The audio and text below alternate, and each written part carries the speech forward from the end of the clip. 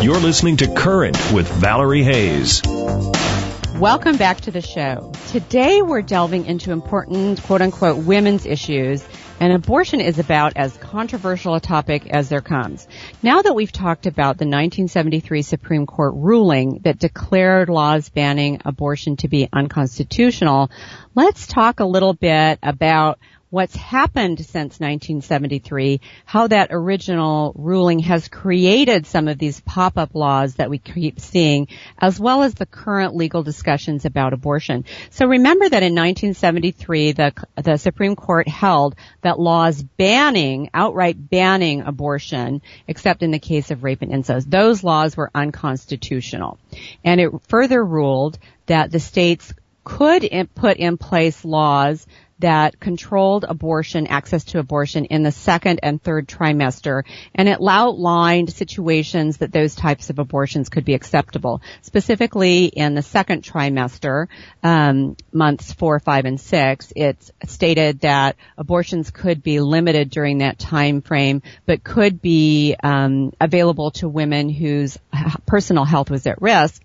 And it indicated that original ruling indicated that in months 7, 8, and 9, that abortions really could not be performed because the fetus was viable outside the womb, but that during those months it could also be an abortion could be administered if the life of the mother was at risk, right? And then as part of that original ruling, what sometimes got ignored or overlooked was the fact that states could put laws in place that would limit or control how abortion clinics were operating. In other words, you need to have a clean clinic, a well-run clinic, a sterilized procedure room with sterilized equipment. You need to have a certain number of surgical nurses standing by on hand. You need to have the appropriate pain-killing medications. You need to have blood clotting medications. This is how you need to handle the tissue or the fetus once it is aborted. So they could put processes in place to control the procedure so that it was done in a medically correct way, but they could not restrict the procedure itself. So remember in that 1973 ruling, it defined fetal viability as from months 7, 8, and 9 on, right? So the first 2 trimesters, it did not see the fetus as viable because due to medical technology and science at that time, babies that were born prior to 7 months typically were not able to survive. But in 1992, in Planned Parenthood versus Casey, which is a lesser-known ruling by the Supreme Court, the court rejected Roe's original trimester framework and affirmed the central definition or the central concept of fetal viability. And that's the thing that has changed over time. And that's one of those reasons that we keep hearing about first and second trimester abortions and access to what might be called late-term abortions is because the definition of fetal viability has changed. And in Planned Parenthood versus Casey, again, which is in 1992, the Supreme Court held that fetal viability was no longer at that 7, 8, or 9-month mark, that it was somewhere between 23 and 24 weeks. So they defined viable as potentially able to live outside the mother's womb with medical or artificial assistance, and that viability may occur, don't you love that may occur? So helpful. May occur, not really definite, may occur at 23 or 24 weeks or sometimes even earlier in light of medical advances. Well, now, over 20 years later, 24 years later, since this ruling in 1992, we're now hearing a lot of these discussions. You're hearing it in the news that fetal viability is at 22 weeks or is it at 20 weeks? And so fetal viability or the ability of the fetus to live outside the womb has become a central issue in the debate about abortion and access to abortion and who gets to determine. And remember, the government is trying to balance the right to privacy, your ability to decide what you do in the privacy of your own life, in your own home. They're trying to balance the right to privacy versus the government's responsibility to protect and defend the innocent. So let's do a few numbers here just to understand what we're talking about. Approximately 700,000 legally induced abortions are reported each year to the Center for Disease Control. 700,000. So that's almost 750,000 abortions occur every year. And for every 1,000 live births, there are approximately 210 abortions performed. So if you think about it, that's about 20%, which is a little strange to think of. So for every 1,000 babies that are born, 210 abortions are performed. Typically, the largest group of women seeking access to abortion are women in their 20s. They account for 91% of abortions that are performed in the first trimester. So 91% of abortions are performed in the first trimester. 7.2% of abortions are performed between 14 and 20 weeks of gestation. So kind of that second trimester concept, right? And only 1.3% of abortions are performed beyond the 21 weeks of gestation. Why is that important? Because you're hearing a lot in the news right now about adjusting the target date for fetal viability to either 20, 21, 22 weeks of viability. That's the discussion that we're at now, right? We're not doing the 7, 8, 9 month viability. Now we're down to, 20 weeks, which is 5 months, right? 20 weeks, 21 weeks, or 22. So if your state is considering enacting a law that restricts access to abortion at the 22-week mark or even the 21-week mark, you might be thinking this is a great advance if you are a pro-life individual. But remember, realistically, only 1.3% of abortions are performed at the 21 or 22-week mark or beyond. So that type of law is really not going to have much of an impact on the vast majority of abortions that are performed. So let's talk for just a minute about the two kind of groups. We have the pro-life group and the pro-choice group. And both of them have meaningful arguments that we need to be informed of in order to make our own personal decision. Let's take our pro-life group first. They have two sets of arguments. The first one is often the most obvious pro-life argument. It's based on a religious conviction. It's typically a faith-based objection that indicates that ending a life of a child, no matter how far along the fetus is, no matter how many weeks along it is, that ending the life of a fetus is a violation because that life has been given or created by God. Now, it doesn't necessarily matter which God you're talking about. It doesn't matter if you're talking about the Christian God, if you're talking about Yahweh, or the Jewish God, or if you're talking about Allah, or if you're talking about a reincarnated life. A religious objection is based on the concept that ending a pregnancy is a violation of life given by God and is therefore unacceptable and not appropriate in society, and that we should protect all innocent life.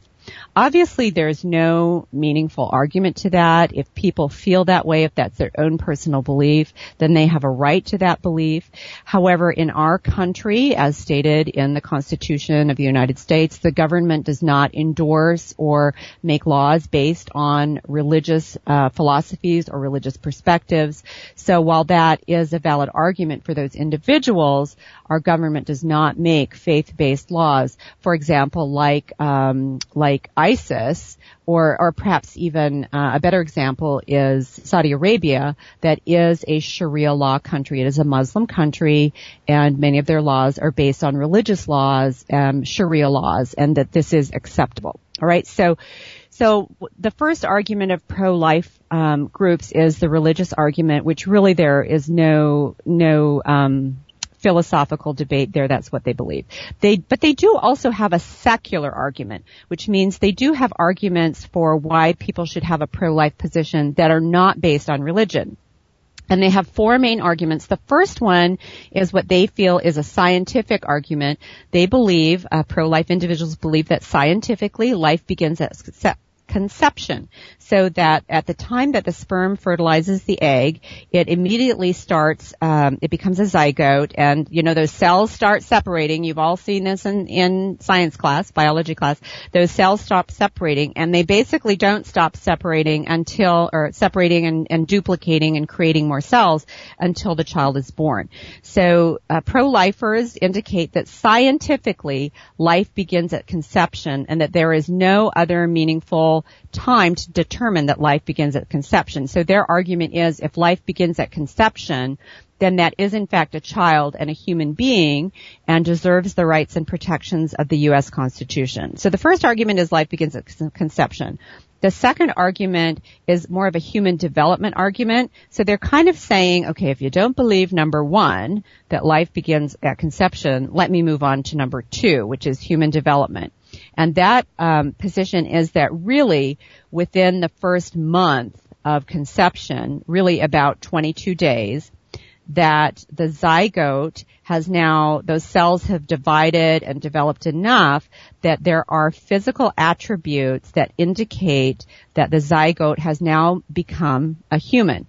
And they state that at about 22 days after conception, the heart is beating, and it's beginning to circulate its own blood, not the mother's blood, right? Its own blood, and that heartbeat can be detected on an ultrasound. They also indicate that about 6 weeks, the child has eyes, it has eyelids, a nose, a mouth, and a tongue have formed. They also indicate that electrical brain activity can be detected in a fetus at about 6 to 7 weeks, and by the end of the 8th week, it has developed all of its major organs and body structures, and that by 10 weeks after conception, so that would be like a month and a half, right? I'm sorry, 2.5 months. 10 weeks is 2.5 months. At 10 weeks after conception, the child can actually make bodily movements. So they're saying that by 10 weeks, the zygote has now become a fetus, but that the fetus, we tend to refer to it as a fetus, is actually demonstrating human development qualities, and so is a human or a child, and deserves the protection under the rights and privileges of the U.S. Constitution.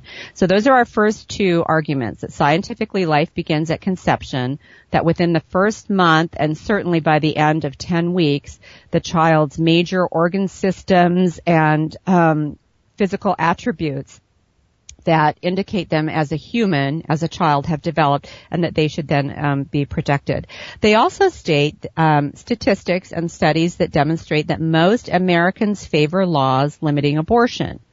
So what's important to remember is that, the American people are a generous and supportive and inclusive people, but they also don't think that people should be running around having 10 and 12 abortions. They think that that's a little bit excessive. So studies do, in fact, indicate that 61% of Americans are concerned about abortion and indicate some openness to abortion being illegal after the fetal heartbeat. So 61% of Americans are kind of buying into that human development argument that once the child's major organ systems have been developed in the fetus and that they have a fetal heartbeat and they're generating their own blood, as opposed to earlier when they're a fetus and they're circulating in the mother's blood through their body. After the 61% of Americans say abortion should be limited or illegal after the fetal heartbeat has been detected. 71% of Americans say it should be illegal after the first 3 months of pregnancy.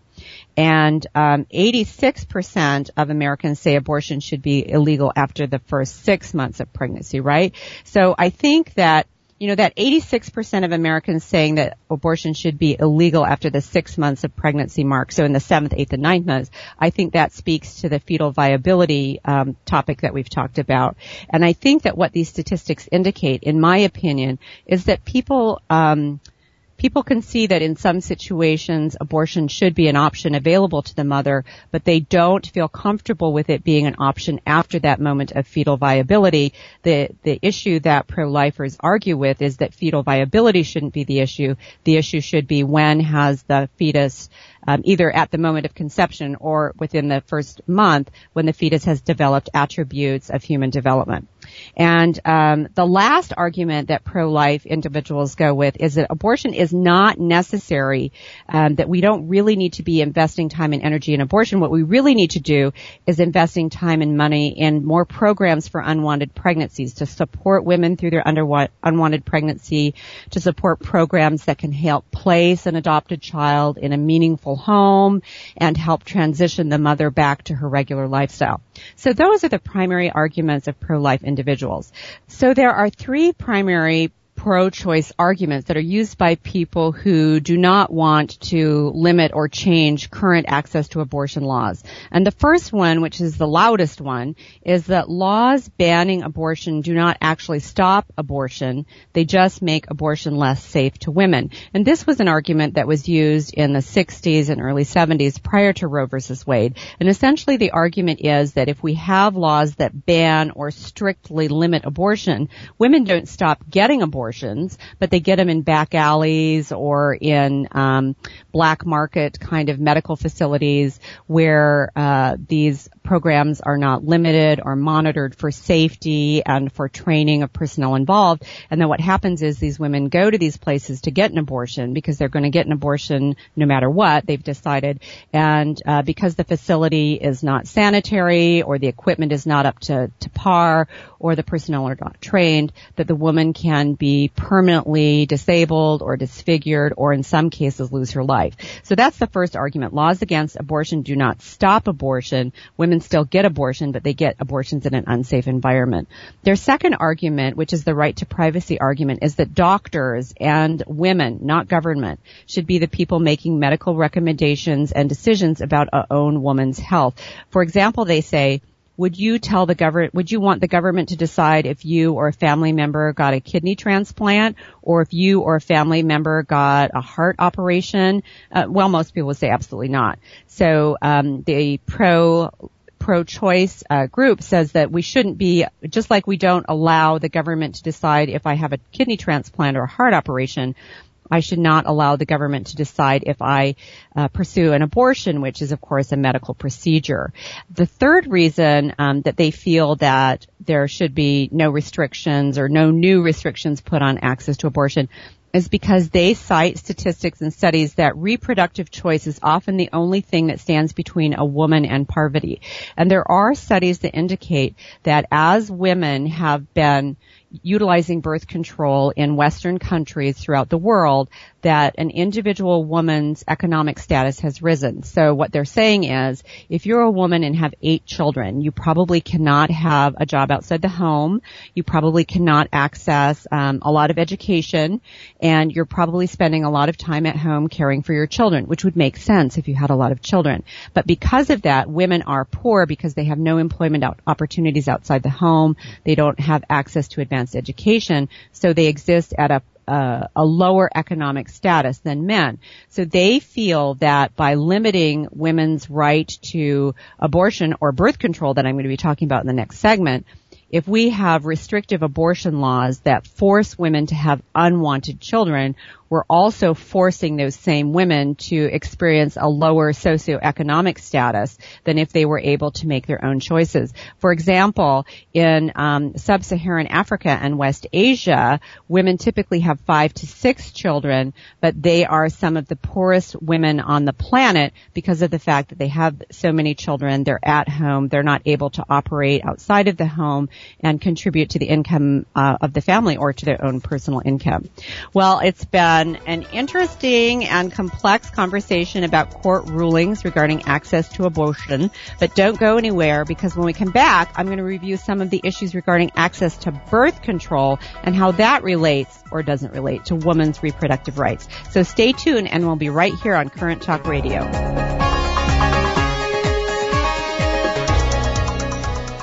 Are you a first-time contestant who wants to make sure you're ready to answer any question? Or are you an experienced contestant who's frustrated because your interview score does not reflect your true title holder potential? Well, I'm here to share with you the biggest secret about what's holding you back from getting a top interview score. It's that most contestants don't know how to practice their interview skills correctly. So they struggle through marathon practice sessions, participate in mock interviews that actually increase frustration and decrease skills, or they just completely give up and wing it. But I've developed a full foolproof system for you to use that will teach you how to practice your interview so you can deliver great answers with poise and confidence in both the interview room and on stage. This is going to be the best money you've ever spent on preparing for your pageant competition. So visit my website at ValerieHayes.com and click on the Interview Questions tab and get started towards your winning interview score today. Top contestants around the country have discovered the secret for creating a winning look. It's the Royal We Boutique. Former international pageant title holder Lane Berry will create a personalized, iconic competition look that establishes you as an elite contestant but doesn't drain your pocketbook. Lane has dressed evening gown winners in state, local, and national competitions of all the major pageant systems. Whether you visit in person or take advantage of their premier long-distance styling services, Lane will guide you through the steps of expressing yourself with a cohesive image that wows the judges. Visit them today at royal-we.com. You're gonna look fabulous. Do you feel totally confused about how to create a winning platform? Are you unsure about which topic to pick, how to make it marketable, and how to get appearances with your platform? My do-it-yourself coaching resource, Perfect Pageant Platform, teaches you everything you need to do to create a winning platform. I'll walk you through the steps it takes to develop a platform that impresses the judges every time. So visit my website today at ValerieHayes.com and click on the Pageant Platform tab to get started on your winning platform. Get a headshot that establishes you as a serious contender for the crown. Studio D Imaging does more than just snap a photo. They actually help you create your iconic look by understanding the preferred look of your pageant and helping you to express your photogenic potential. They've created winning looks for contestants competing in all the major pageant systems, and they'll create a winning look for you too. Just visit them on Facebook by searching for Studio D Imaging or visit their website at studiodimaging.com. Contact them today and let Studio D Imaging create your perfect headshot.